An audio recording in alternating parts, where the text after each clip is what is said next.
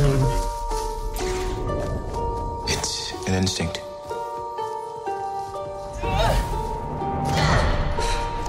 A feeling. The Force brought us together.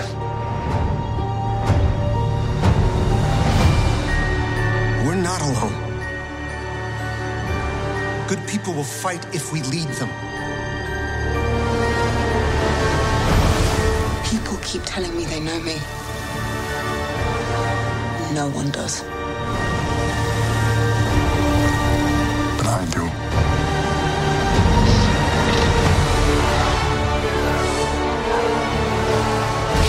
Long have I waited. And now you're coming together.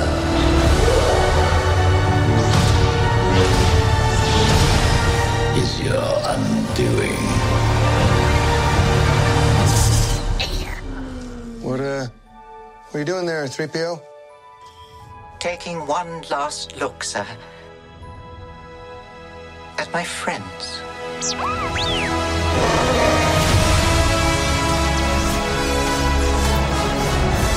Confronting fear is the destiny of a Jedi.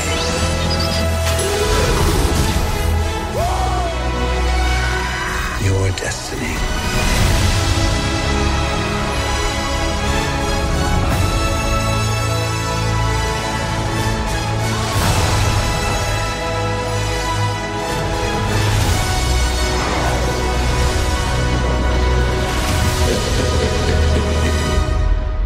The Force will be with you. Always.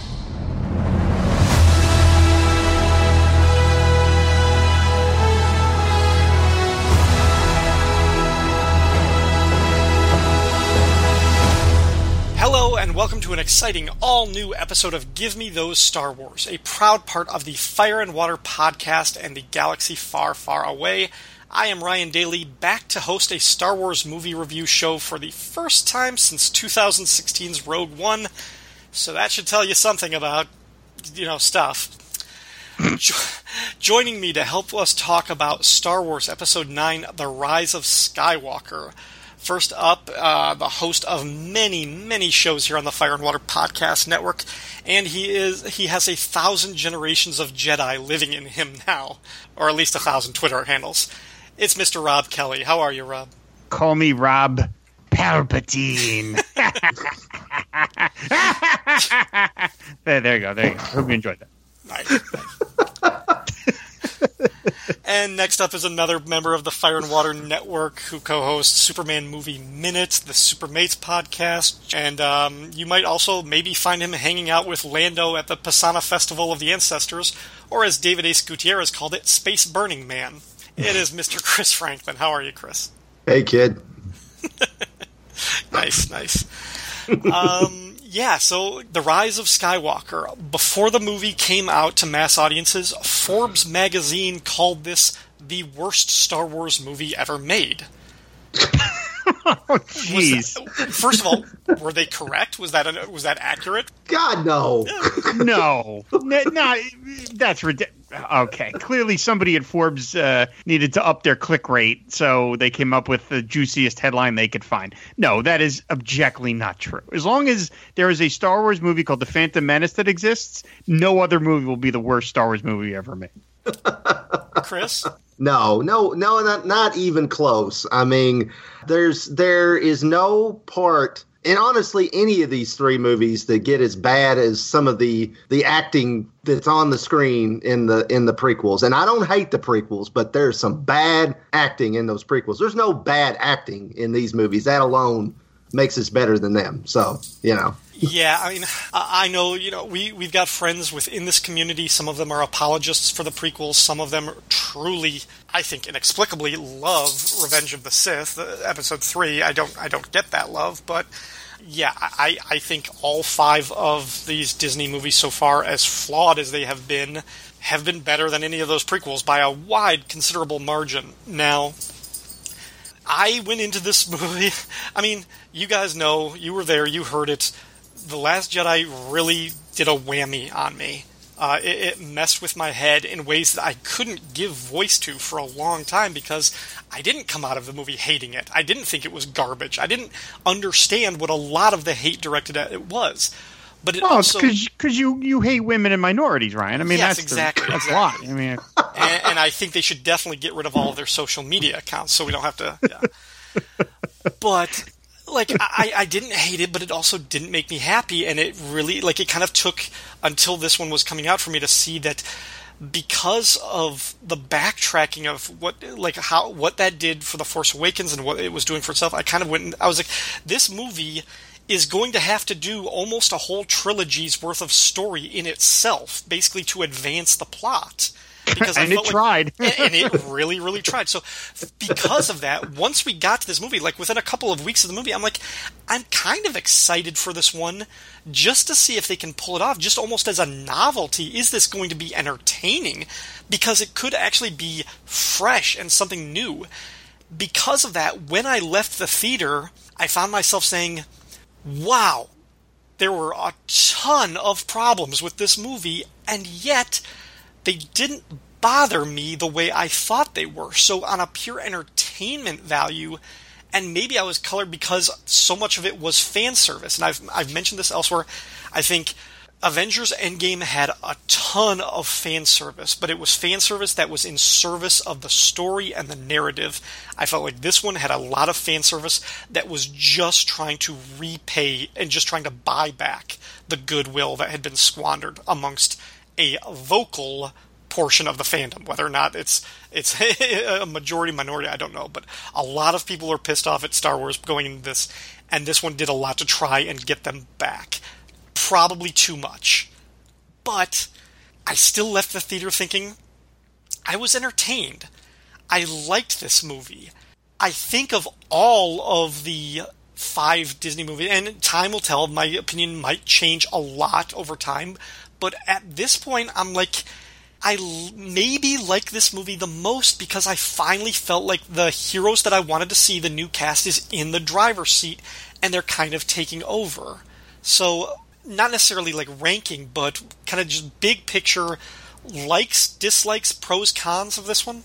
Well, I mean, I did like that. I liked that that they gave Rey and Finn and Poe were definitely, like you said, they were in the driver's seat in this one. I didn't have as much problem with the fan service because not only was this, okay, it was apologizing somewhat for Last Jedi, but it was also wrapping up a 9 film series. So they, you're going to get callbacks to 40 years ago. But, I mean, overall, one thing I really enjoyed about this movie, and, I mean, I've heard people criticize it, is, man, you just hit the ground running right with it. There's nothing – it's like 2.5 hours long, but it feels like you're in a theater for an hour because it goes by at such a clip. But for the most part, I feel like the steps the characters take in their story – is still served well, despite the fact that the majority of the movie takes place over 16 hours. If you can believe all this happens in 16 hours.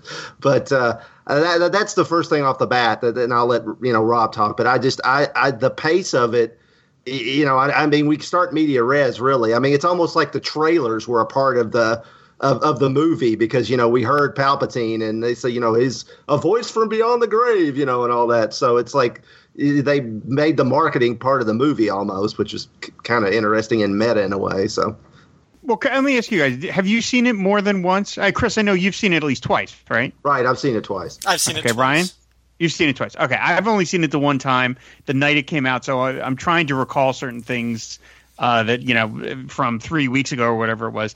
The more I've been thinking about this movie, I enjoyed it when I watched it. I really did. And oh, by the way, Ryan, are we jumping right into spoilers? Can we say things that might spoil? I mean, is anybody listening to this that hasn't seen the movie yet? I can't imagine. I mean, big picture, the Emperor is back after 35 years or something, whatever. He's got this new master plan that involves 100 or 1,000 Star Destroyers, each one built with a Death Star laser that have for some reason been buried underground in a planet or something, and he's going to unleash them on the galaxy to basically kick the galaxy's ass for some reason.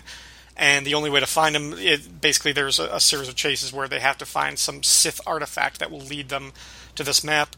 And during the course of this thing, Rey is confronted by, ghosts of her past, and she finds out that she is the Emperor's granddaughter, which may or may not have an effect on the plot. I don't actually know.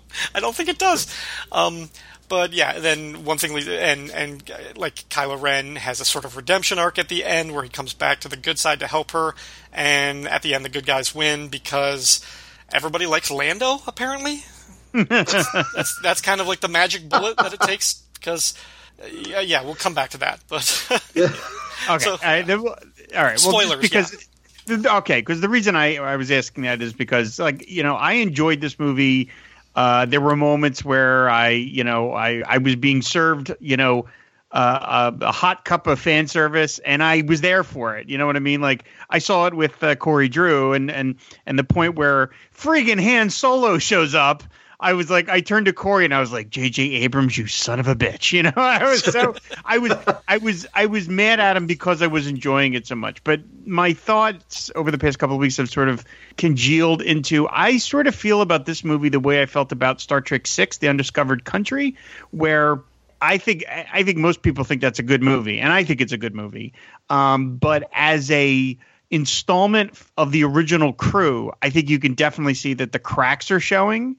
And they managed to squeak one more winner out of that crew. I think if they had done another movie, it might have been disastrous. I really think if you really view that movie with non-fan glasses, you could see that it's pretty creaky. But they just managed to pull it off. And that's kind of how I feel about this movie, except Star Trek The Undiscovered Country was built as a final voyage of these characters. Now, while, of course, a lot of the characters in this movie are being sent off, at the same time, Disney is hoping that this will be – the next Star Wars movie will be an all-new thing. And I felt that this movie was so fan service heavy. It was so much of J.J. Abrams like, hey, you like Ewoks? Here they are. You like Wedge? Here he is. It was just one thing after the next that I honestly walked out of that theater going, where does Star Wars go after this? I don't – if this is what fans want, which is just everything that they loved from the 80s given back to them but kind of older and fatter, where is there to go with new trilogies? And that made me a little sad because I want Star Wars to continue as a movie franchise. But for the life of me, I can't think where it goes. I know that, it's not going to be, obviously Han, Luke, and Leia. But I don't know. It just felt so slavishly devoted to what J.J. Abrams thinks Star Wars fans want that I just feel like it almost closed in on itself. And that made me kind of sad because I want there to be more Star Wars movies, but I just don't see where they go after this. I agree. I definitely think that they played it safe across the board, and I felt like that was the kind of the plan. Like the issue with the fan service was do whatever you can to give the fans what they want, and because elements of this storyline, like with Rey being the descendant of somebody historic, somebody famous that we think we know, and giving Kylo Ren a redemption arc and everything like that. Those were things that I predicted, after the first one came out because they felt like they were in line with previous Star Wars that we had seen. So I was like, yeah, that's kind of what I am expecting. Then after The Last Jedi, I was like, you know what? Rian Johnson said, we're not going to play it safe. We're not going to give you what you were expecting. We're going to do something more interesting. We're going to say Rey is nobody, and we're going to say that your destiny isn't determined by who your parents and your grandparents were, that anybody can really be the hero. And you know what? Kylo Ren isn't going to be the secret hero that you want him to be. He's going to double down and be a more interesting villain than we've had before. And I was like, oh, okay, you're doing something different. Where are you going to go with that? And this movie was like, nope, we're not gonna chase down those interesting original ideas. We're gonna go back to the safe thing that you said you wanted beforehand. And so on the one hand, I'm like, well, okay, that's because it's safe. It's kind of like comfort food. That's what this was. It was a comfort food movie in a lot of ways. So. Because that was even something, as soon as I got out of the theater, I talked to Shag about this for a long time, and I was like, right from the beginning, I thought I was going to hate the Emperor coming back. As soon as they announced that, I was like, that's a dumb idea.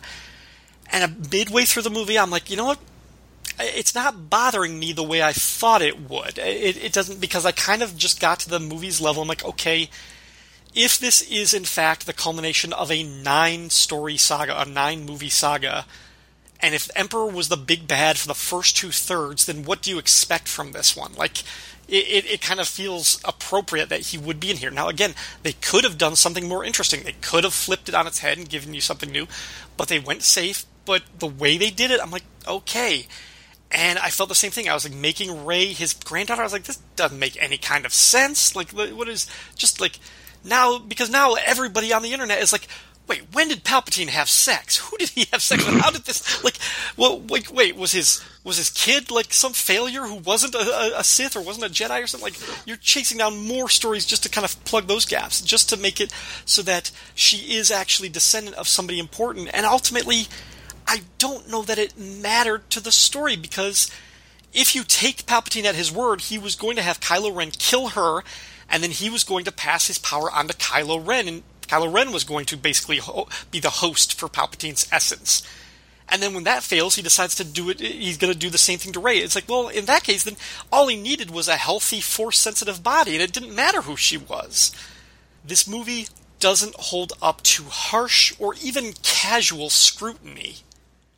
But something about it, and Chris, maybe it was just like the pacing and everything, I was fine with it. And where I really found myself, 15 minutes into this movie, I'm like, I'm shaking my head, I'm not liking this at all. But an hour later, I'm like, I'm really, really excited. And it was kind of the second act, like once they go on the basically the treasure hunt, the MacGuffin chase, which every adventure movie has a MacGuffin, so I don't know why anybody would call that a problem with the movie. But once they start going to these different planets looking for these things, and you see just the adventure of the heroes playing together and riffing off of each other, and Rey's emotional journey, I was loving that, because for the first time, it wasn't reminding me of a previous Star Wars adventure. It was something different that JJ hadn't given us before, and I loved that part. I loved the middle chunk of this.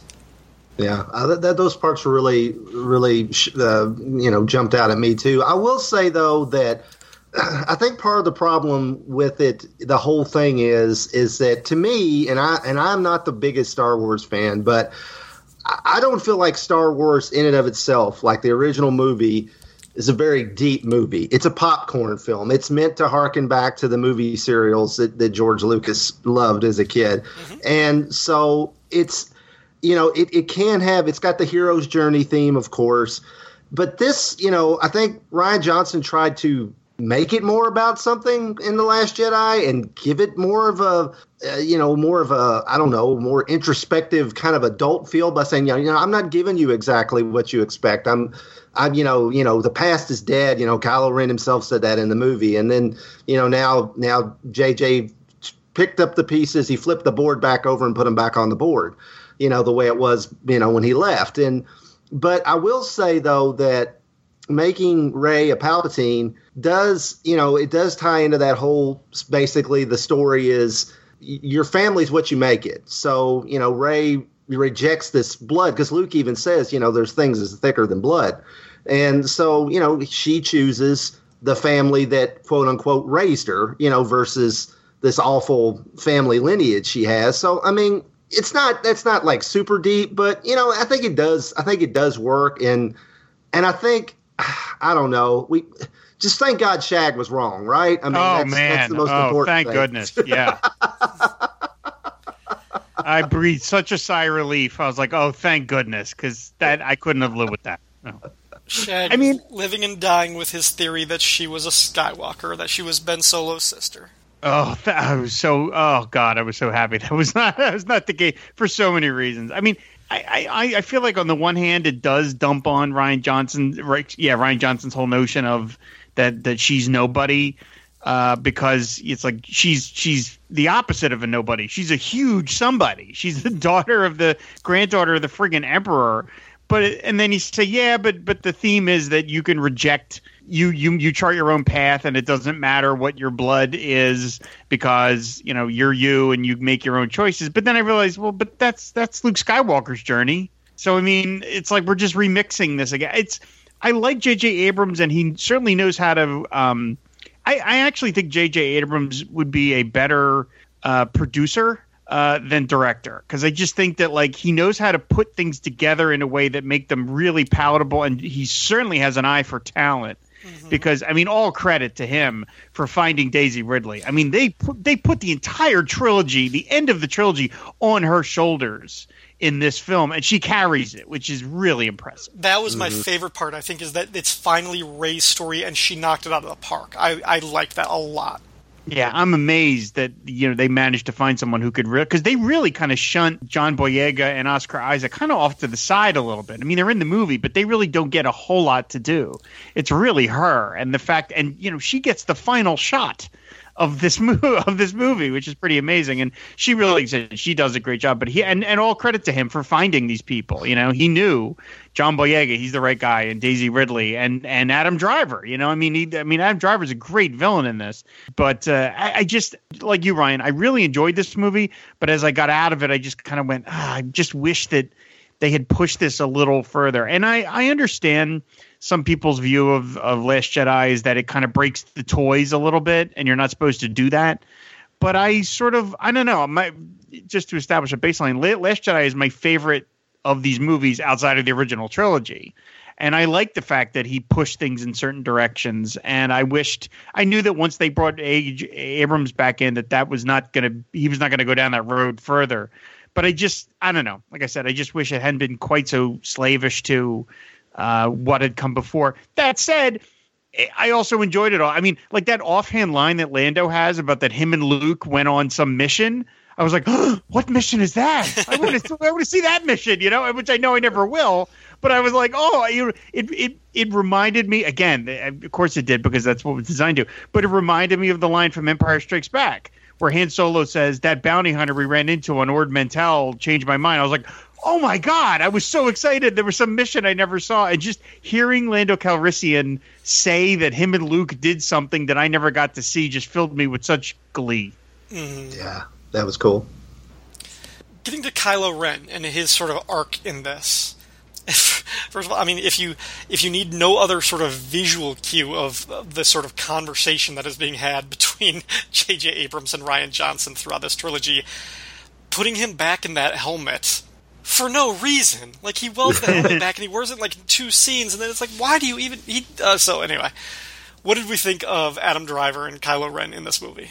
It shouldn't have worked, honestly. I mean, they've seeded him a redemption arc for him from get-go, really. I mean, honestly, even after he killed Han Solo, and you didn't think, well, there's no going back for him, but you still kind of figured they would eventually. And I mean, the fact that he didn't fire on Leia in The Last Jedi, he resisted that. But I think it's a testament to Adam Driver being a really good actor, actually, that in the amount of time he does do the face turn, the way he does it. Because, I mean, they don't spell it out for you. I've seen, videos online where they're like, Leia cleansed him of Palpatine's influence. Well, we don't know that. We just know basically that she reached out to him and expired. I mean, she basically touched him in some way, and with the Force, and we don't know the extent of that. They don't come out and tell you, which I'm glad they don't come out and tell you. But I mean, me and Cindy were talking about that, and we've caught ourselves doing it. After he turns to the light side, when he's fighting those Knights of Ren, and Rey's about to give up, and when he gets the lightsaber, reaches behind his back, gets it, and he does that little thing with his shoulders. That is a Harrison Ford thing.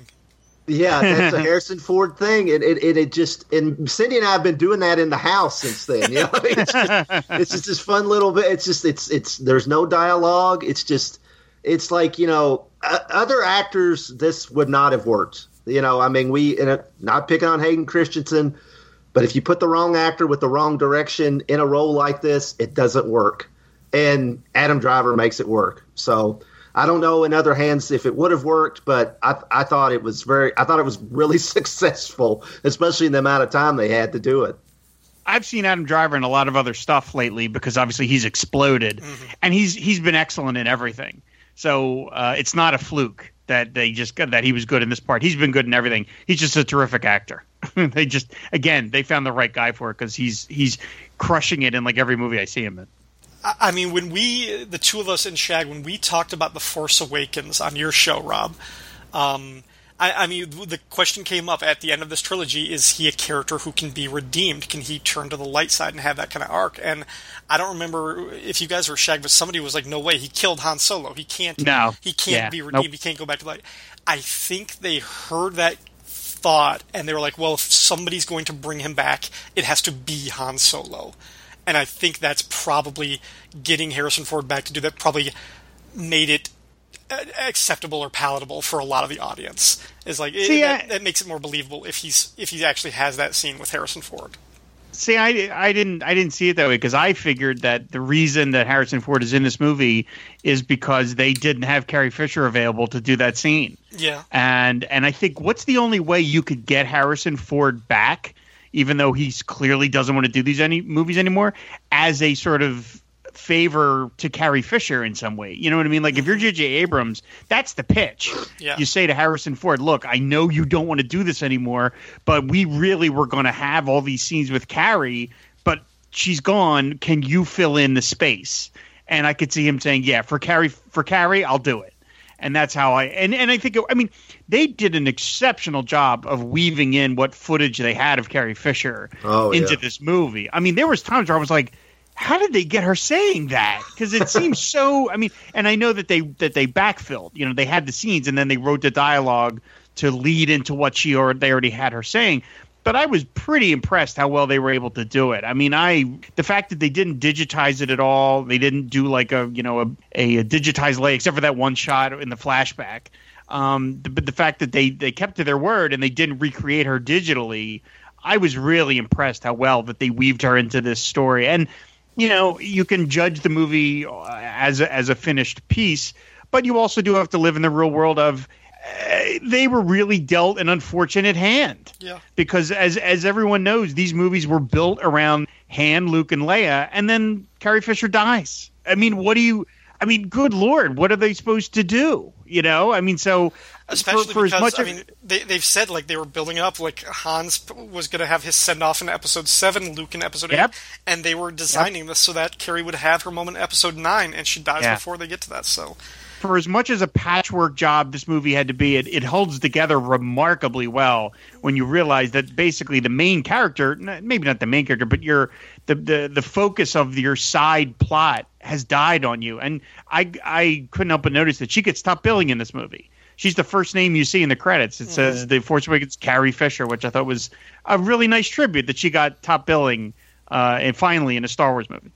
It's interesting too because in the first Force Awakens, it was like the crawl. They mentioned Luke Skywalker. It's all about we've got to find where Luke is. We got to find Luke Skywalker. And then in the Last Jedi, we find out that Luke's an old hermit grump that doesn't want anything to do with anybody. And so I mean in this movie, I mean, it's like Leia is the hope. She is the shining example. It's not Luke anymore. It's Leia. Leia is the hero that everybody looks up to, which I think is really cool. And it was another nice tribute to Carrie Fisher and the fact that Princess Leia was such an important character for a female hero in cinema, in pop culture. So yeah. I saw a tweet. Somebody was kind of making that same point that they were saying their favorite character in Star Wars is General Leia. Not Princess Leia, but General Leia in the sequel trilogy as an older woman because she's the one character who never stopped fighting. When things went bad, Han quit and ran off and did his thing, and Luke quit and ran off to be a hermit and die alone.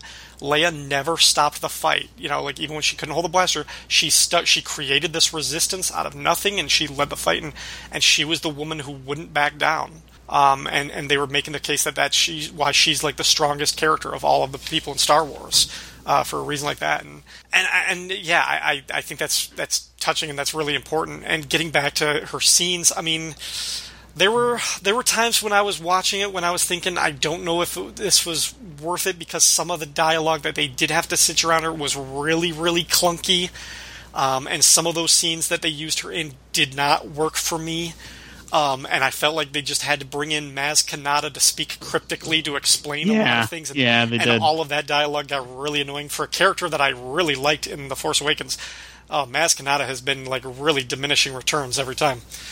But, I mean, we will never know. I mean, if you'd put Leia in that scene in this movie on the wreckage of the Death Star, standing there talking to Kylo, whether she was alive or whether it's her like as a ghost or something, if you had had a scene between them, maybe it would have had the same emotional punch, maybe it would have been stronger, I don't know.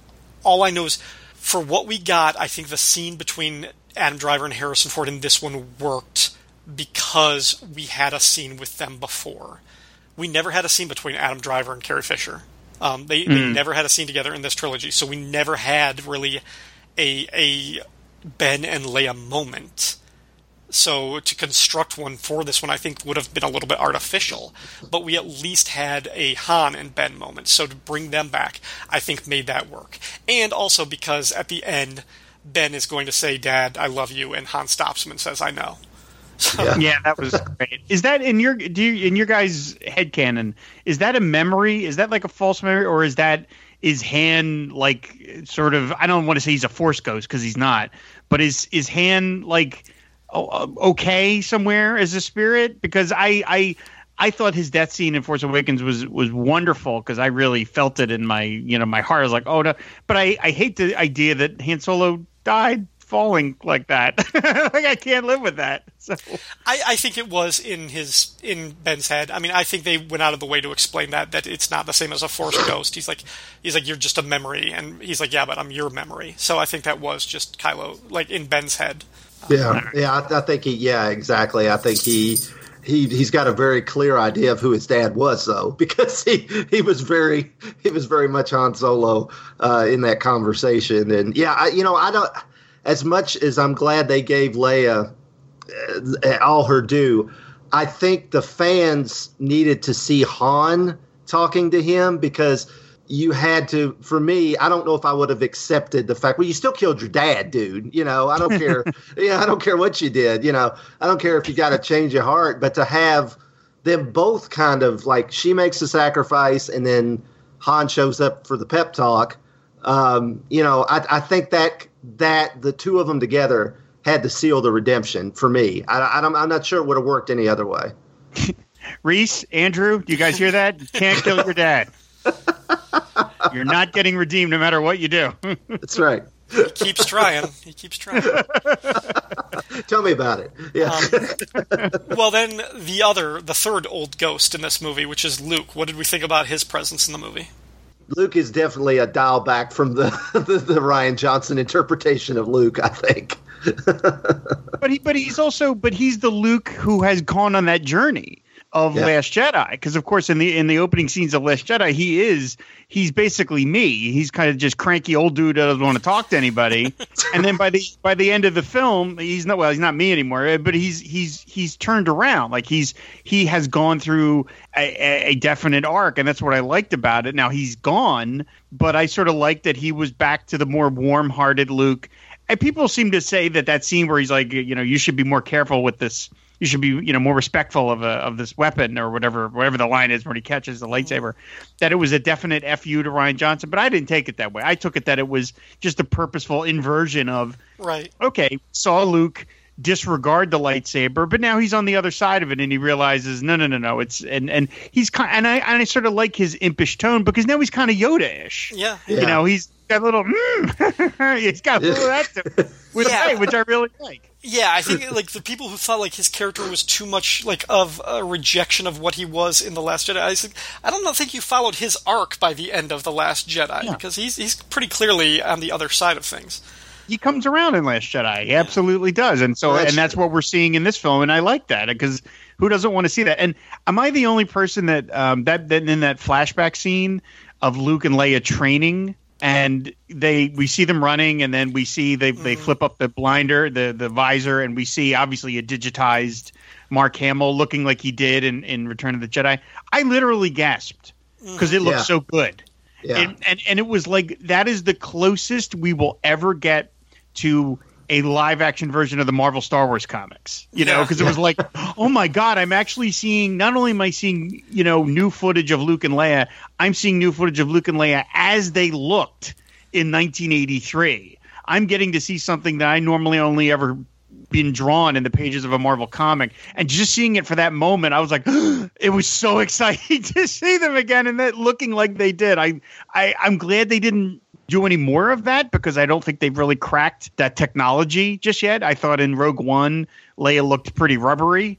And so I'm glad that we didn't get anything more than that. But for that brief moment, I was like, oh man, it was so exciting to see.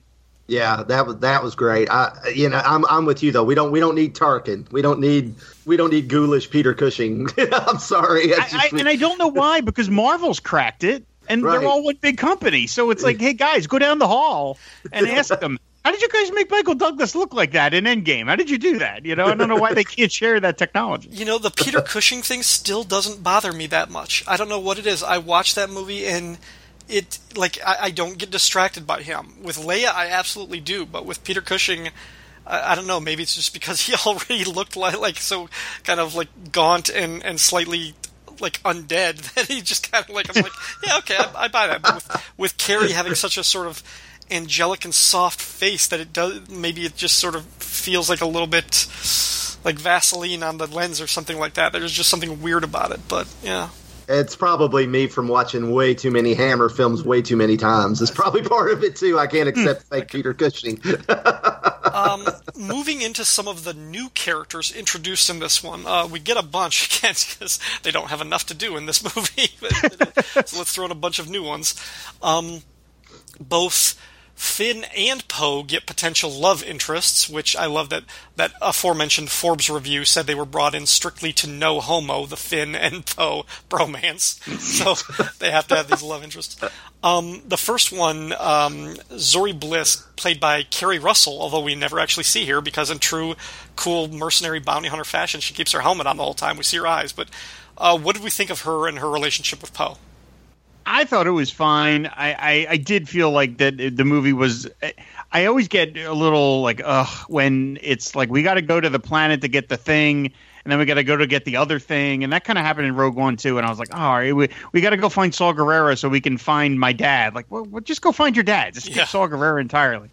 So I liked her just fine. I like Kerry Russell. I think she was in one of the recent Planet of the Apes movies. I thought she was fine. I liked the character was cool. I certainly liked Babu Frick.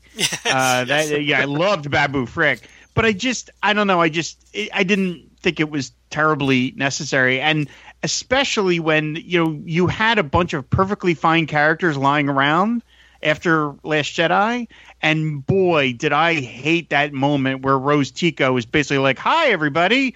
I have to go back to my home planet. They need me. And then like the still of animation pulls up and she disappears. I'm like, I felt that was such J.J. Abrams, like, don't get mad at me, incels. I'll get rid of her. And that really I felt like I heard 1,000 incels cry out, and not in anguish, but in joy that they managed to kind of like push her out of this movie. And that bothered me because there was a bunch of characters in this film that could have just been Rose Tico. And the fact that she so clumsily exits the film, oh, come on. Like, I liked her in that movie. And I almost would have preferred her not be in the movie at all than to have her stand there and say, I'm going to stay behind because reasons. I was like, all right.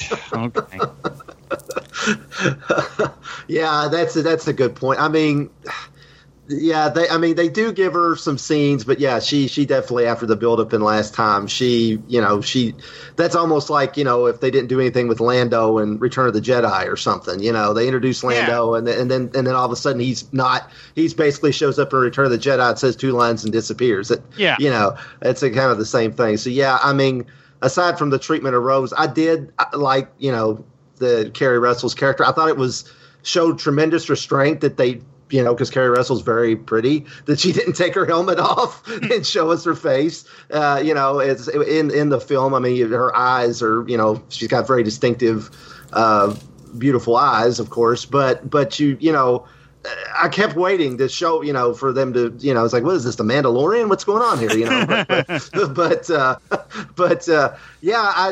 That whole, I really liked that planet though, where it was snowing and they were all covered. Even C-3PO had a hood on and a cloak. And before we go any further, this is the first movie where I really like C-3PO. After 9 movies, I actually thought he was pretty funny and not just. I mean, not that I don't hate C-3PO. I don't not like the C-3PO, but he actually had some of the funniest lines and funniest things in this film, and it's like, wow, good on you guys. You gave Anthony Daniels a really great send-off in this movie. I completely agree.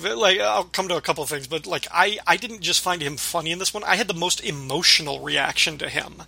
Because in the trailer, when they showed him saying, "I'm taking one last look at my friends," I was like, all right, this scene would probably mean a lot more if he was looking at Han, Luke, and Leia or something like that. It seems like they're trying to force it. But in the context of the movie, at that moment when he is going to have his memory erased, and the memory that we have now followed for 9 movies or more, and he's going to wipe his mind just so that they can retrieve this crucial piece of information, I was like, wow, I actually, they don't have to kill him off, but if this is his heroic sacrifice, I really like this, and I'm finding myself really attached to the C-3PO's moment. And especially right at the end when he's on Babu Frick's table and she's got his brain open, he's like, hang on, I just had a thought of something else we can try, and she shuts him down. Oh, man. And then later on when he wakes up and Babu Frick introduces himself, he's like, hey, Babu Frick, and everything, and they mention his name in passing, and the 3PO's like, oh, Babu Frick, that's my oldest friend. I love that. So, but getting back to that planet, Chris, because you mentioned, it reminded me of, Nepal and when Indiana Jones meets Marion in Raiders of the Lost Ark. Just kind of the sort of mountainous, sort of snow-covered caps and everything. And she gives, there's a medallion given over in that scene, too. Yeah, she does, yeah. I liked the interactions between Zori and Poe. I didn't like this, all of a sudden retcon that he's a former spice runner or something like that. It's how does that square with the character that we've seen up to this point? But I felt like it was all kind of worth it for their moment at the very end during the celebration when he gives her that look and he's like, so we gonna, hook up or something and celebrate? And she just shakes her head no. And he's like, all right, fine. I heard a million women cry out in anguish. Yeah. Yeah. Then there is Jannah, the woman that we meet on the planet that's not the forest moon of Endor, but somewhere Endor adjacent, who apparently they've said was Lando's daughter, but they didn't actually explain it in the movie. Now apparently, that was something that was supposed to be seeded, was she was the daughter that was kidnapped when he was on this mission with Luke or something like that on that planet, and she was brainwashed by the First Order, but they just completely didn't explain this, so at the end, their relationship is kind of nebulous, and I heard other people well, now it's kind of creepy that he's sort of it looks like he's hitting on her at the end. I'm like, that just seems classic Lando to me. But oh man, when she says, I never knew my parents, or I don't know where I'm from, and he goes, let's find out. I swear to God, I thought the film was going to stop and a Disney Plus logo was going to come up saying 2021. It was like, ding! It was just $6.99 a month, folks. I was like, oh, come on. This is such a commercial. And that said, I will watch that show when they do it. Yeah. Definitely. I will watch the Landalorian. Absolutely. Landalorian. I don't think the movie needed another granddaughter, another son or daughter or something to pull into that was already too much, but I did like her character, and I liked the whole look of her little crew and how they had those animals, those horses with their weird things, and how that led to their battle charge at the end. I just thought aesthetically those horses should have been the things from the Canto Bight. They should have been those animals. Yeah. Yeah. That whole part kind of reminded me of that group that Han and Chewie meet in Solo, though. I mean, it was kind of like a similar feel. Yeah, kind of had a similar feel to it in a lot of ways. But I really did. I thought, to get such a kind of come late in the movie, I took to the character, pretty quickly, and she had a good chemistry with Finn, and I would see I wouldn't mind seeing more with that character and Lando, of course. I mean, who wouldn't want to see more Lando? Billy Dee Williams was just great in this. I was really, really glad to see that. I mean, he, I haven't seen Billy Dee in a lot of like live action things in years, so I didn't know, I haven't seen him act in anything forever, but he pulled the role off pretty well, I thought. I love seeing him again. Although I will say, and I hate to say, I wish this had been in the movie because the movie is so overstuffed, but I really wish there had been at least one line where we know that Lando knows Han is dead. We never get that. And, right. It's like, I just something just to be like, just to have him sit in the cockpit and just cock his head a little and look sad because he knows why he's there. He obviously knows Han is dead, but I wish they'd given Billy Dee Williams that moment of just kind of like, oh, that he's sorry that his friend is gone. I wanted that so bad. Yeah. I think this was going back to one of my complaints earlier. It's a testament to Billy Dee Williams' just natural charisma and likability and how much everybody loves Lando that at the end of The Last Jedi, the Resistance put out their call for reinforcements and nobody came. But in this one, apparently all it takes is Lando flying around for an hour in the core systems, and a billion civilian militia ships show up to fight an army of Star Destroyers. Well, he has a lot of followers on his YouTube channel. I think it's totally tracks. Exactly.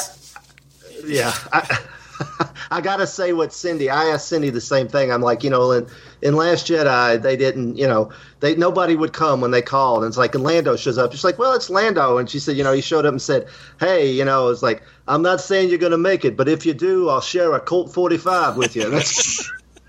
And she hit it right on when she said it. I fell out of my chair in the floor and almost died when she said it. All right, so then getting into like the final battle and everything, that was where for me I started to not like the movie again, just because this is where just like more of like the technical issues and like I was less invested with the characters and just aspects of the plot and like the villain, like the mechanics of why can't these Star Destroyers fly on their own, like why are they.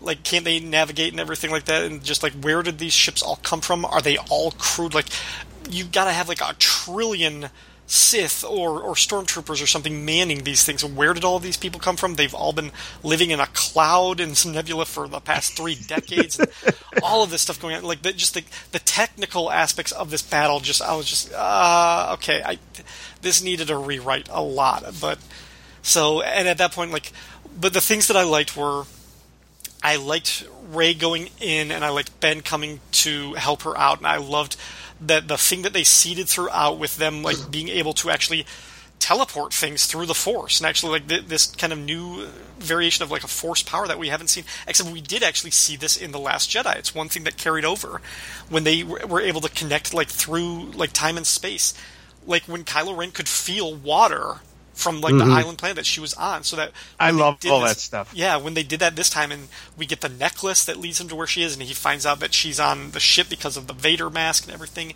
And finally, because they did that, I knew where it was coming. I was like, once he shows up, I'm like, she's gonna pass him a lightsaber. So I love that moment when they're together. But then I wanted them to actually both be together and equally instrumental in bringing down the Emperor. And the fact that he's basically just thrown off, he's just like cast into the pit.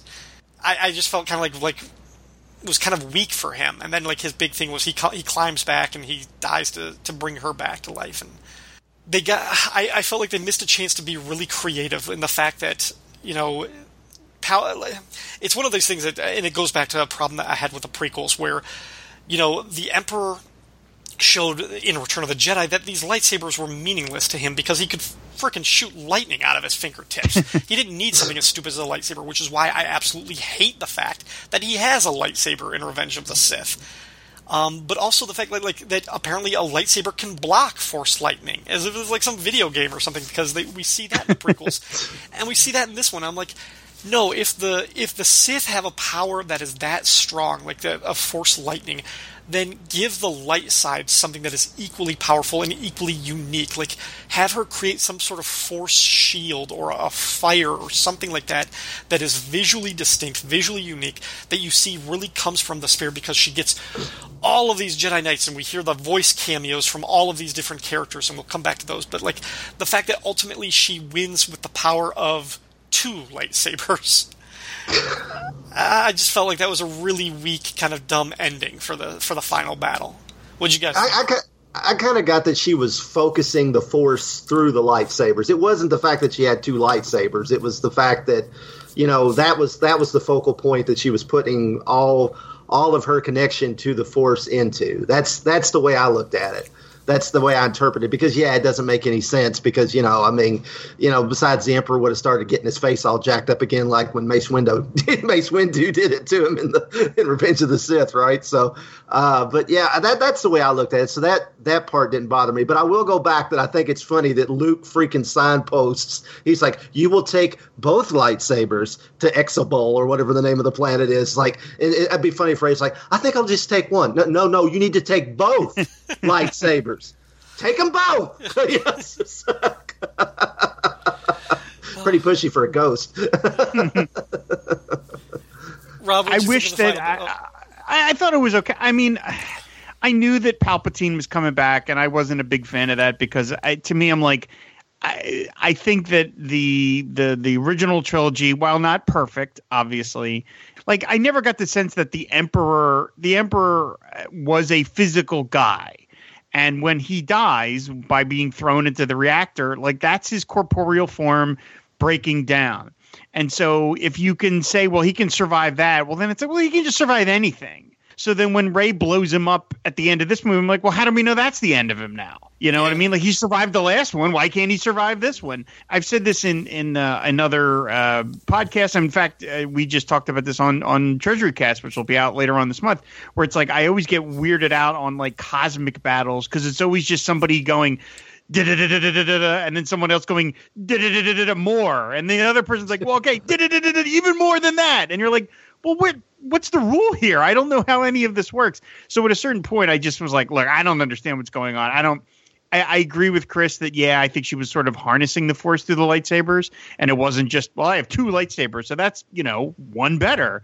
But I did feel like it was just like, well, all right. I mean, so there's like 1,000 emperors now. Like, it all seemed a little like, what? I just kind of was like, all right, I don't really understand what's going on here, and I'm gonna have to live with that because we're at the end of the movie, and that's just kind of the way it is. But okay. I mean, I will say we didn't talk about it. I love the scene of, speaking of Force powers, her and Kylo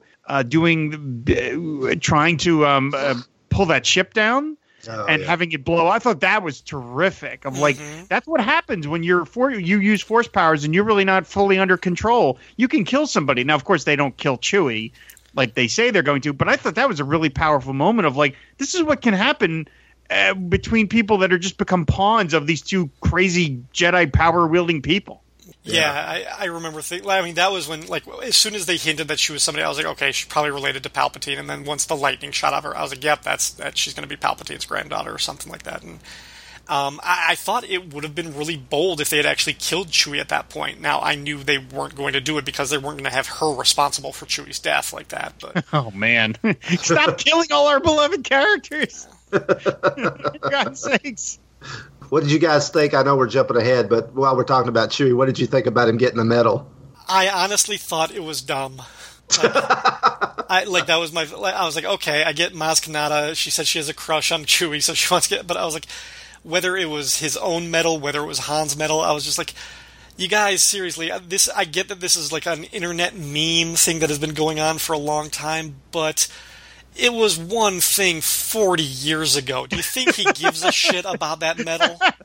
Plus he's got Han's anyway because Han's dead. Yeah. So, right. I'm sure Han left his medal with the Millennium Falcon, so he's got it now anyway. So what's the difference? Plus, we're just assuming that Chewie wanted to go back with the Falcon to the Death Star. Maybe that was all Han's plan. Like, Chewie had no say in it. He was just riding shotgun. He didn't care. I want to go back to I'm late for Life Day. Come on. It didn't bother me because at that point, J.J. Abrams was just metaphorically spinning the dial, and we were just hitting everything. It's like, oh, here's Wedge. Oh, look, here's Ewoks. Why? It's just like every single thing from these movies. I was like, when's Nien Nunb going to show up? Of course, he shows up in the other movie, but it was just like, yeah, he's just hitting every single little thing at this point. I mean, I was like, we're going to cut the Salacious Crumb. It's just like, every single thing. I was like, all right, we're just, it's a cheesy moment, but it's just sort of like, it's okay. Cause this is the last 90 seconds of these iteration of Star Wars. So, okay, I'll forgive it. The very end when she goes back to Tatooine, and she finds the Lars homestead and everything and buries the lightsabers, which I don't know. I get the emotion that JJ was going. That is one thing I will say. JJ was really trying to go for emotional beats with this movie, oftentimes at the expense of logic and reason. But he was going for emotion, and some of them landed and some of them didn't. But the whole thing at the end when she goes to bury the lightsabers on Tatooine, and she sees Luke and Leia's ghost. And the final shot where she's looking out at the twin suns, maybe that would have resonated more for me, but we just got that in the last movie, in The Last Jedi. When Luke is staring out as he's dying, you see the reflection of the sun, off like the water or something, and there's like the effect of the rays or something. So his finale was that double sun shot. So I felt like now to put it in, now it's like a signature shot that's in 4 of the 9 movies. It just felt weird and kind of like discordant, but I don't know. It didn't. I thought it was okay, but I did feel like I didn't get like.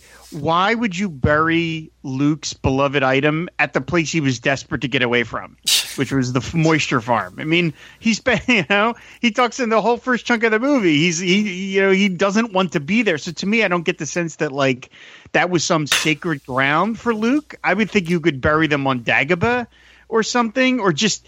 I mean, I don't know. I just felt like they're just trying to kind of like bookend the movie. It opens with this, now it's going to close with this, and so I was like, all right, it's fine, but it didn't make a whole lot of sense to me because I didn't get the sense that was that meant anything to Luke Skywalker. One thing I did like is through the whole movie, Rey she's unsure of herself. She's she can't connect to the Force. She can't hear the voices of the other Jedi, and then when she starts to get clues of who she really is, then she really starts to question herself. You do not hear Rey's theme that John Williams wrote for her throughout the movie until she shows back up in Red 5 at the end, and then they start playing it, and then they play it again when she's on Tatooine. And I like how she takes the little piece of scrap and slides down the hill, just like we saw her do in the first movie. It was kind of like, she's back in touch with herself again because she's okay with who she is, which I thought was a really nice touch. And I will say one thing that I noticed, and the only reason I noticed this is because for the past 4 years, I have had a poster on my daughter's door, which, faces the hallway, of a close-up of Daisy Ridley's very cute freckled face holding her staff in front of it. That lightsaber handle is her staff. I'm pretty sure she cut her staff down, and it's because it even got that little like flip thing, and that's how the blade pops up when it ignites. And I thought, that's cool. We'll probably never get to see it again, but that's a cool lightsaber. Oh, I'm sure they'll make a toy of it. They've got to merchandise that thing once like the spoiler embargo is over. But yeah. I like that. Yeah, I thought that was good. But I've seen that thing so much for the past 4 years, I instantly knew, that's her staff. That was a nice touch. And I'm glad you mentioned, Chris, the scene of her riding the scrap metal down, because that was the first moment in Force Awakens that I really felt like, okay, this movie it's not just slavishly imitating Star Wars. It's kind of charting its own course a little bit. And I love the music. And I like that she does that because she can go back, like even after this horrendous journey she's been on, she can go back to being a little childlike, which I thought was nice. Like she's still got that sort of spark of joy in her, even though she's experienced these really amazingly heavy things. So I thought that was a nice touch. Mm-hmm. Getting back to the music that you mentioned, John Williams, he pulled out a lot of familiar music cues for this, and going back to a lot. And like if you listen to the soundtrack and the score, There are refrains from all through the trilogy. My favorite part is from the new music from the sequel trilogy. I really liked Kylo Ren's theme. I mean, it's not as big as the Imperial March. It's not a signature, but it was something that was instantly identifiable. Whenever he showed up in the movies, you heard that dun dun dun dun dun, that really ominous. Towards the end, when he is rushing back to the temple to give her some backup, Williams does a play on that theme, but I don't know if he does it in major chords instead of minor ones or something. It creates it a little bit airy, but it's the same notes, but it plays like a more heroic theme, and it's da na na na da na na na, and it's like just this really cool note that you hear as he's like diving into the temple, like grabbing onto the chain. And I was like, that's a cool little twist on that we like a little audio cue that he's in a different space now, but it's still familiar to him.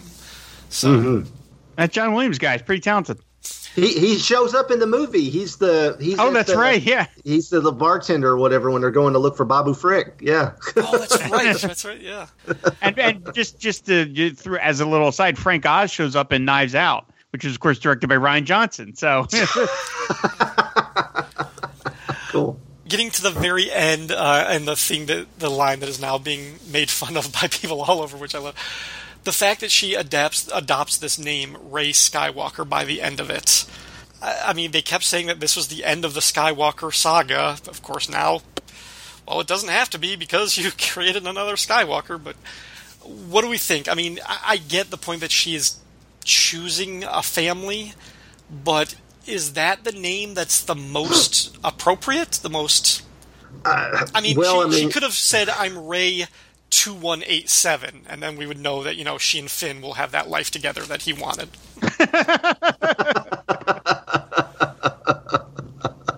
I love how they left that hanging too. I mean, which apparently is driving people crazy. They're like, what was he going to say? What do you think he was going to say when he's dying? Rey, I love you. It's obvious. Yeah, I mean, I know. When he realizes she doesn't have jungle fever, then he hooks up with Lando's daughter. So I wanted her to say, I'm Rey Frick. And then that's the end of the movie. Well, she could have said Rey Solo, I guess, but they're all connected through the Skywalkers, and it's to Luke and Leia, and also, even though Ben's technically obviously a Solo, he's obviously, even Emperor Palpatine refers to him as Skywalker, and I love the fact that Palpatine refers to Leia as the princess from Alderaan. He's still, he's like your old grandpa that's still calling people stuff that don't apply anymore. Basically what it amounts to. But he's reliving old glory. Remember the time when I blew up the old planet? That was the good old days. We had that thing, that big machine that blew up planets. That was awesome. Exactly. But yeah, I think Skywalker. I had absolutely no problem. I wouldn't go around telling anybody I'm Rey Palpatine, would you? Schmalpatine. Yeah. Yeah, I didn't have a problem with it either. I just thought it was like a tribute to Luke. I don't know. It doesn't make a whole lot of thematic sense exactly, because if she's really charting her own course, she really should just say just Rey.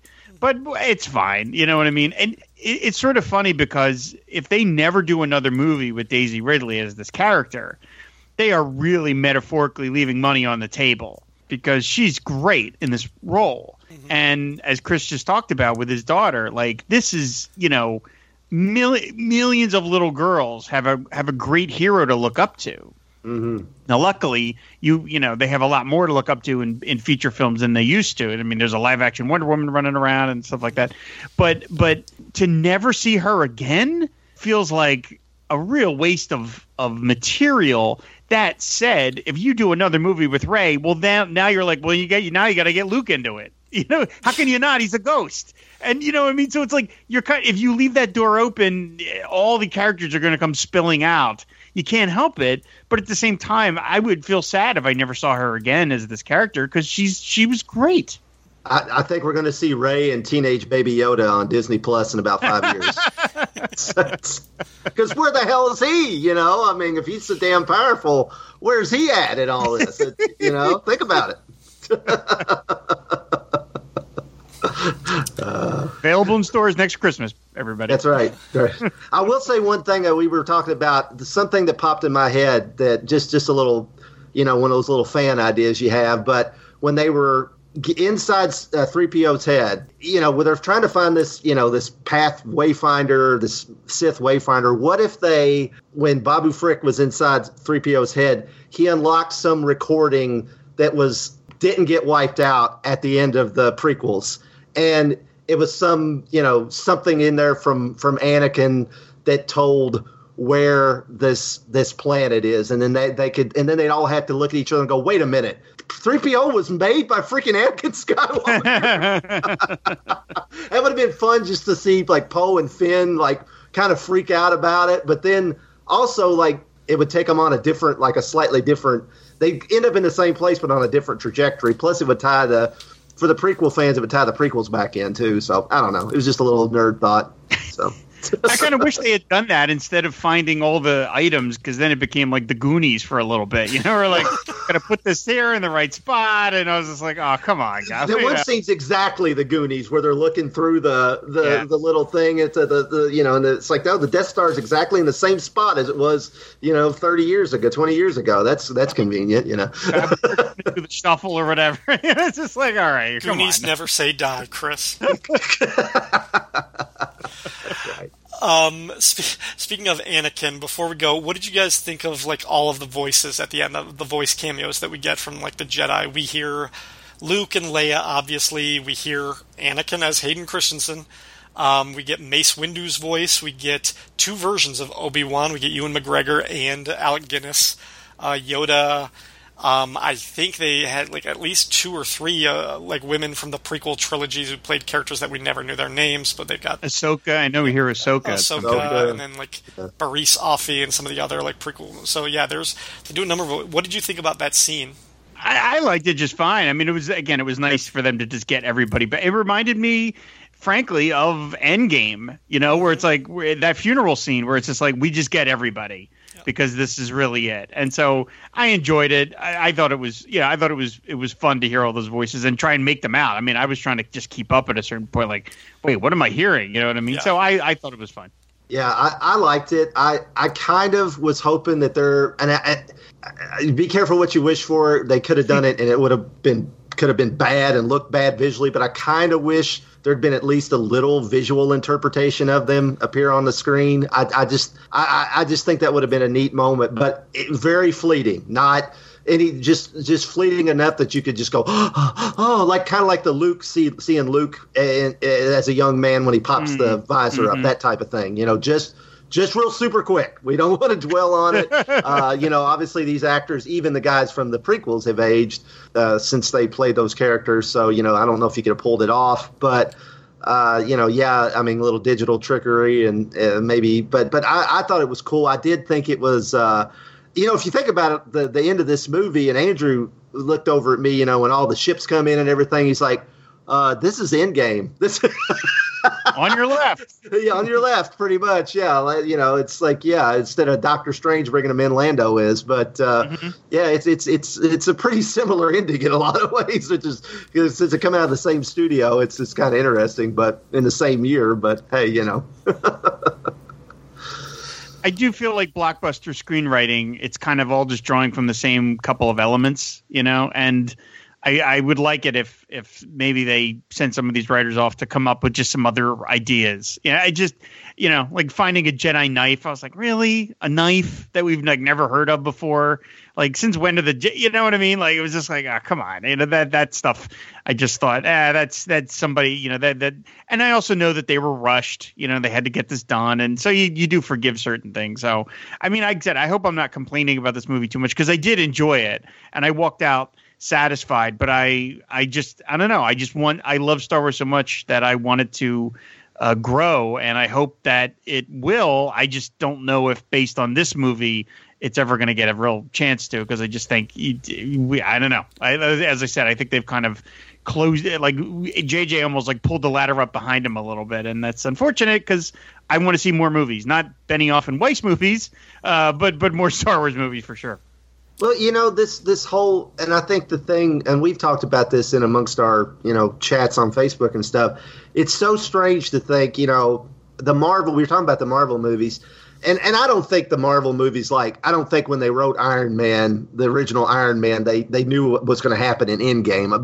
But they did, over the course of time, start to plot out where these movies were going. And especially when you had the same two writers writing everything, and then the Russo brothers pretty much directing everything, you started to kind of see, or the tentpole films, where they were going. It seems really strange that they didn't have a definite, no matter who directed the movies, that Kathleen Kennedy and whoever else at Disney and Lucasfilm didn't have all three of these movies at least basically plotted out. That's amazing. That's amazing when I heard that. Yeah, and it's just unfortunately, as much as I enjoyed this, and I don't dislike Last Jedi, I like it the least of the three myself, but it's really strange that they didn't, because it's why would you do that? Because basically, in a lot of ways, JJ painted Rian Johnson in a corner by saying, well, Luke had to have some reason to run off. So then Rian Johnson's like, well, I got to portray Luke as a cranky old bastard that just gave up on everything. What else am I supposed to do? And then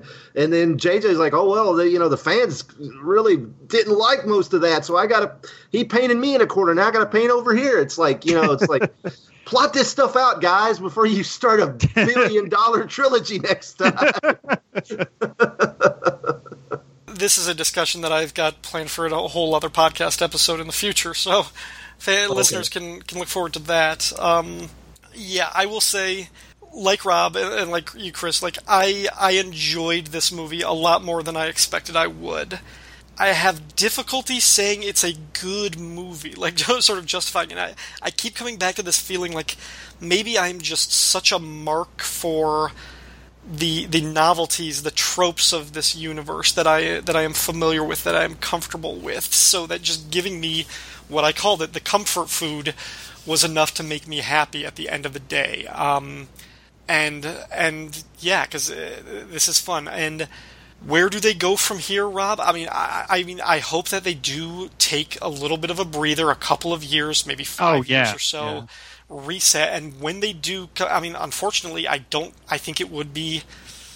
I think if they come back to these characters like Rey, as much as I would like to see Daisy Ridley do more with this, I think then you kind of get locked into the same never-ending saga of repetition. Yep. And I think they would be better served to do a kind of seismic shift in the tone and the themes and the setting, really set it in the distant past or the distant future, so that we don't have the same aesthetic trappings. You can keep the planets and some of the tech the same, but get rid of the Star Destroyers and the Empire and these things. Make sure that we don't recognize those things. Yeah, something all new truly different, all new stuff.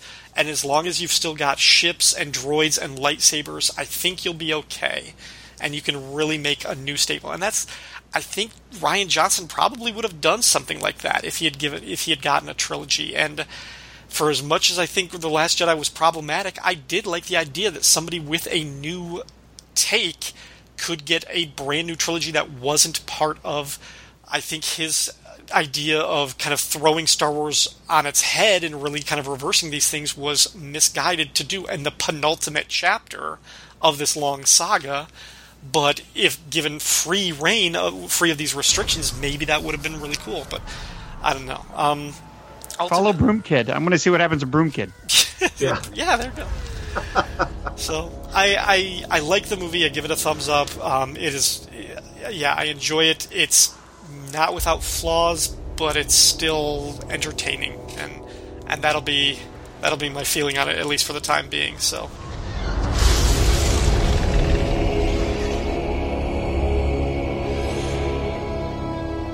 At last.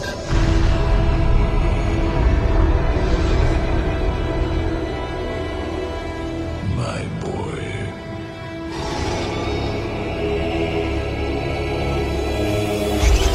I have been every voice you have ever heard inside your head.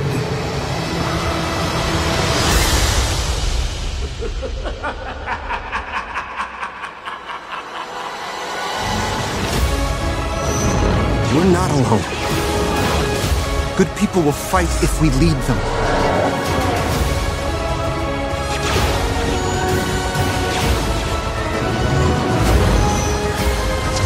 Taking one last look at my friends.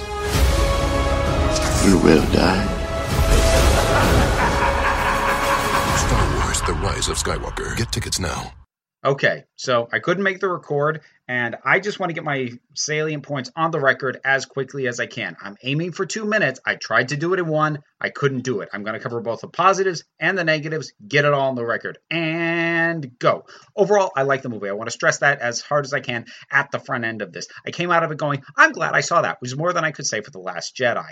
However, I'm probably going to end up spending more time talking about things that didn't work. The Emperor, oh my freaking God. I hate on principle that he comes back at all. I feel like it negates the victory of Return of the Jedi, and also it means that the new characters in this new trilogy aren't really having their own story. They're playing cleanup to the story from the previous trilogy. And that retroactively makes me annoyed at how much emphasis was on the older characters in the last 2 films, especially when I see how great Finn, Rey, and Poe are as a trio, as a group dynamic. They are terrific, and I'm annoyed that we didn't have more of them together in the previous films. I'm pretty sure Rey and Poe didn't even meet until the second film that they were in together.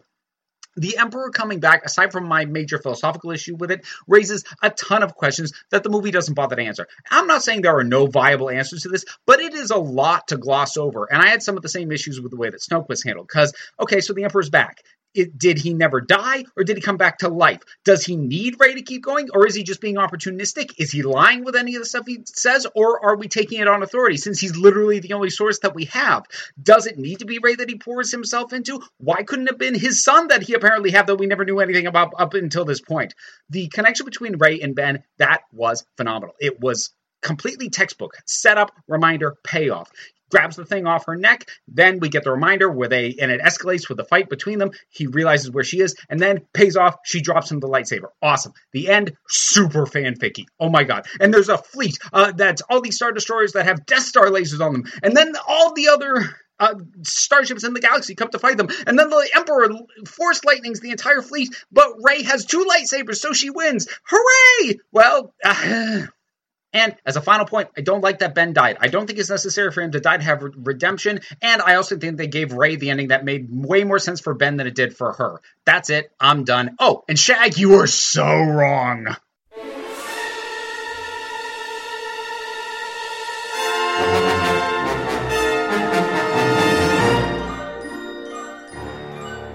Before we leave, I do have to subject you both to the new installment of the Galactic Questionnaire. So, we'll start off with Chris. You can get the question first. Rob, you can have time to think about it. Thanks. Chris, best Stormtrooper variant. Ooh, best Stormtrooper variant. I was really disappointed that the Sith Troopers, which got a hell of a lot of marketing, and the toys were such a big deal, barely showed up in this movie. The red Sith Troopers, that was a big disappointment. I gotta say, when the freaking flamethrower trooper showed up on the Mandalorian with the red on his helmet, that dude's pretty freaking slick. I'm gonna go with him. Nice. Rob, your favorite Stormtrooper? Oh, Snowtrooper forever. That helmet is just boss, and the little skirt. That thing is totally boss. I love that. I was one of my favorite figures of all time. Question 2, Rob, your favorite droid character? I really do love BB-8. That said, I got to go with Gonk Droid. All right, Chris? I'm on a Mandalorian kick, but I'm really freaking loving IG-11 now because a freaking droid that can ride a freaking speeder bike and shoot people. That's awesome. And take care of a baby at the same time. How cool is that? If nothing else, the new Disney era has given me some of my favorite droids. I love BB-8. I loved K2 in Rogue One. I loved L3 in Solo. I love IG-11. So these are fun. Yeah. What about Dio? What'd you think of Dio? I actually, David Ace Gutierrez had some thoughts on him. The marketing droid or whatever that had attachment disorders or some sort of security issues, but it was fine. It was fine. It was kind of like a whipped dog that is taking a shine to Rey. I wish he actually hadn't disappeared at the end. I wish he would have been with her at some point. There is no subject for which you cannot say David Ace Gutierrez has some thoughts. Question 3, Chris. A bigger offender from the special editions, Greedo shooting first or the scene with Jabba at Docking Bay 94? Well. Sophie's choice. Oh, yeah. The Greedo scene comes and goes so fast. It's wrong. It tries to paint the character of Han in the wrong way. Repaint him, and now there's the freaking McClunky thing or whatever. But the Jabba scene's just awful. I mean, it looks better now than it first did because they keep changing the CGI, but it's still horrible. And I mean, that little jump that poor Harrison Ford makes, and it looks like literally some kid took a pair of scissors and cut the film out and then slid it up and then slid it back down. That one's worse. Rob, your thoughts? While that Jabba scene is horrendous, I have to go with Greedo shooting first because you can just forget the Jabba scene. It's so meaningless, you could just put it out of your mind as soon as it's over. But the Greedo scene makes you just go, wait, what? Like, to me, it's like the record scratch of the Star Wars special edition. So I got to go with Greedo shooting first. All right. Rob, Han Solo, jacket or vest? Ooh, jacket. I can't pull off a vest, so literally and figuratively. So I could go with the jacket. Chris? Yeah, I'm gonna go jacket. Definitely jacket, and maybe even the indoor duster. That's a pretty cool look too. Yeah. For some reason, I thought you'd go vest, just because I thought like the original look was more of a love note to like the trucker look or something like that. I just thought, little Jerry Reed. Yeah. Yeah. It was a puffy vest, and I would have. So yeah. Yeah. All right, Chris. Which character introduced in the prequel trilogy would you want to see a spin-off movie about? Oh, introduced in the prequel trilogy. I'd go watch a Mace Windu movie right now. I mean, it's Samuel L. Jackson with a lightsaber. Of course, I'd go watch that. Rob? I hate to duplicate Chris's answer, but I literally thought of that too. It's like, give Mace Windu some adventures where he doesn't look like a total idiot. So yeah. Let's get the Mace Windu movie off. So while Samuel Jackson is still relatively young, and they can kind of like digitize him younger, as we know that they can do. Sure. Do the Mace Windu movie. Let's find out that he survived. When he got blown out that window, and he was a Skrull all along. So exactly. Yeah, there you go. All right, Rob. What is the best moment in your least favorite Star Wars movie? Oh, dear. All right. Well, my least favorite Star Wars movie is Phantom Menace. So the best moment? Oh, man. Okay. The best moment in my least favorite Star Wars movie, which is Phantom Menace, is the battle between Darth Maul and Qui-Gon, and the moment where they're temporarily separated, and Qui-Gon just immediately goes into like the meditation pose. I thought that was really cool. That you see Maul pacing back and forth because he's just not roiling with emotion. Mm-hmm. But I love that Qui-Gon does the Ben Kenobi thing where he just kind of pauses to collect himself. I thought that was a nice touch. Mm-hmm. Chris? Well, Rob stole my answer, so that was going to be my answer too. But I will say from the holiday special, the Boba Fett cartoon. So there you go. Even though Han looks weird as hell, I'm sorry, that's a weird ass design for Han Solo. But other than that, the cartoon's really cool. All right, Chris, if you could take a selfie at any location in the Star Wars universe, where would it be? Well, I'm going to say Batuu because I'm freaking going to freaking Disney World at some point in freaking Black Spire Outpost, and I'm going to take one. So that's what I'm going to say because I am dying to get there. So there you go. Rob, what do you think? I got to go with the Mos Eisley Cantina just because the amount of, like that would just be awesome to have like a photo of me and like Snaggletooth and Hammerhead and Walrus Man. Like that'd be amazing. Nice. All right. Well, thank you both very much for being on this episode of Give Me Those Star Wars. Chris, where can our listeners find you? They can find me on JLUcast that I do with my wife Cindy. That's where we talk about the Justice League and Justice League Unlimited animated series. We do Supermates occasionally as well. Was on Superman Movie Minute with Rob, but we're on a break now. We're getting ready to talk about Richard Pryor for like 6 months. Some kind of hero minute. Yeah, exactly. The toy minute. But we can get Richard Donner back on. Get Dick Donner back. I also do Batman Nightcast with you, Ryan, and Rob and I also do Power Records on occasion. So I'm all over the place. Rob, where can we find you? I am similarly all over the place. I do Pod Dylan, and I do For All Mankind, a Super Friends podcast. I do Treasury Cast. Chris and I, as he just said, we're on hiatus on Superman Movie Minute. Of course, I do Fire and Water and a bunch of other shows with Shag, and I occasionally do Film and Water, and coming soon will be MASHcast Season 3. Very cool. All right, everybody. Thank you very much for joining us on this episode of Give Me Those Star Wars.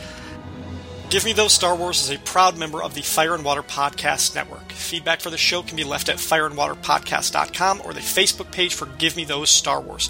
You can also find me on Twitter at RyanDaily01, or you can send an email to ourdailypodcast@gmail.com.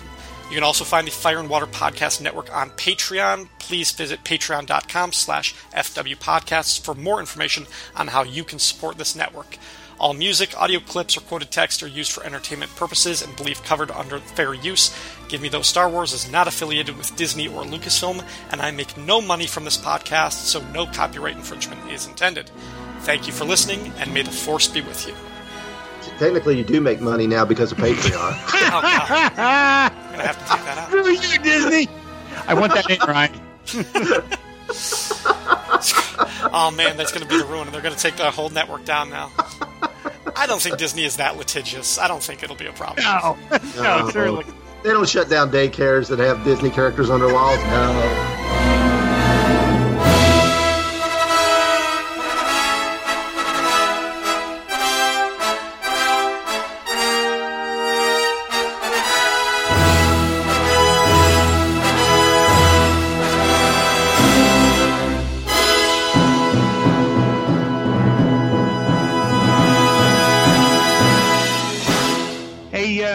Shag. Hey, Rob. How you doing, buddy? Yeah, or whatever. I couldn't help but notice that you skipped out on the Rise of Skywalker review episode on Ryan's Give Me Those Star Wars show. Yeah. I had to do a thing. I mean, I saw the movie. No. You've been pushing this theory for a long time. What are you talking about? Rey is a. You've been pushing this theory for a long time that Rey is a Skywalker, and you were 1,000% wrong.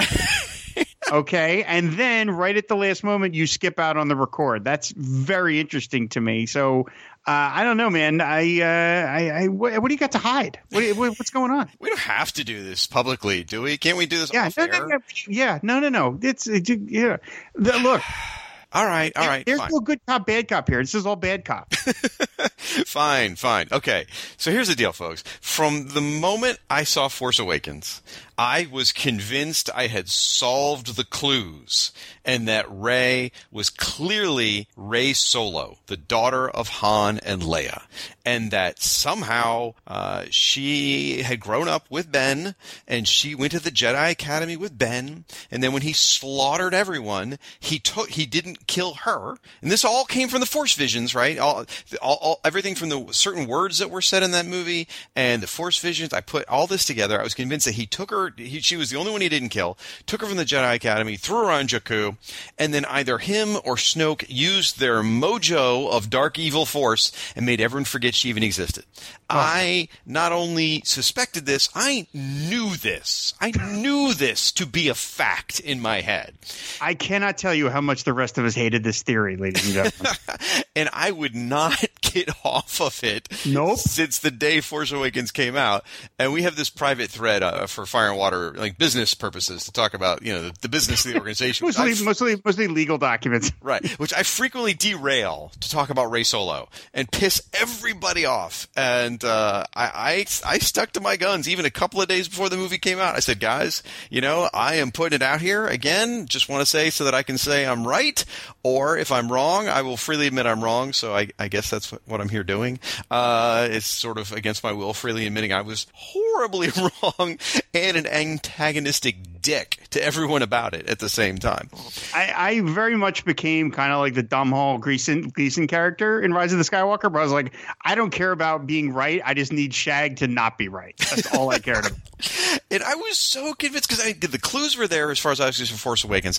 I felt like there were more clues in The Last Jedi. I was like, oh, okay. Rian Johnson sat down with J.J. Abrams. They're on the same page. And, purposely Kylo is doing this misdirection. If you look at him, he's clearly lying when he says her parents are nobodies. Anyway, and they threw me for a complete loop. And I will say, I've sat here and thought about, did maybe they backpedal on this and she was supposed to be a Solo and they changed their mind? No, I'm pretty sure she was a Palpatine from the beginning and I just didn't see the clues properly. And actually, I'm okay with that. I was glad because my jaw was scraping the bottom of the sticky movie theater floor when they revealed she was a Palpatine.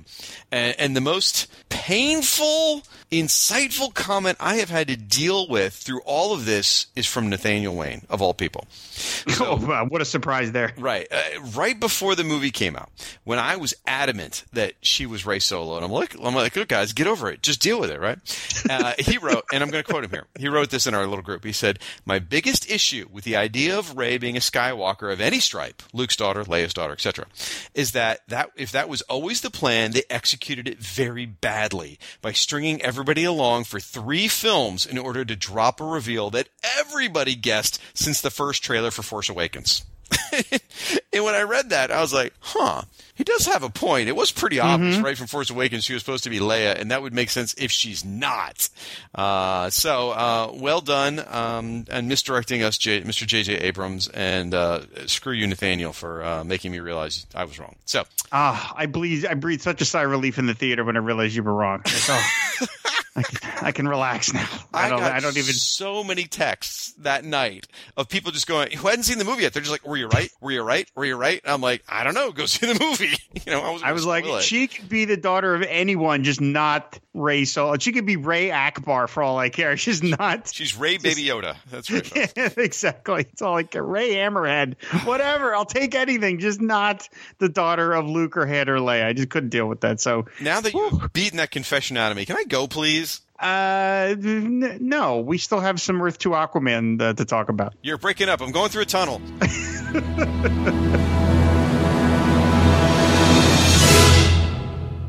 Hello, listeners. This is a reminder that this particular podcast is sponsored by the fact that Shag, who has insisted for years that Rey would turn out to have Skywalker lineage, which he may try and bend over the course of this conversation to be, all he said was that she was a Skywalker, and at the end she declares herself such.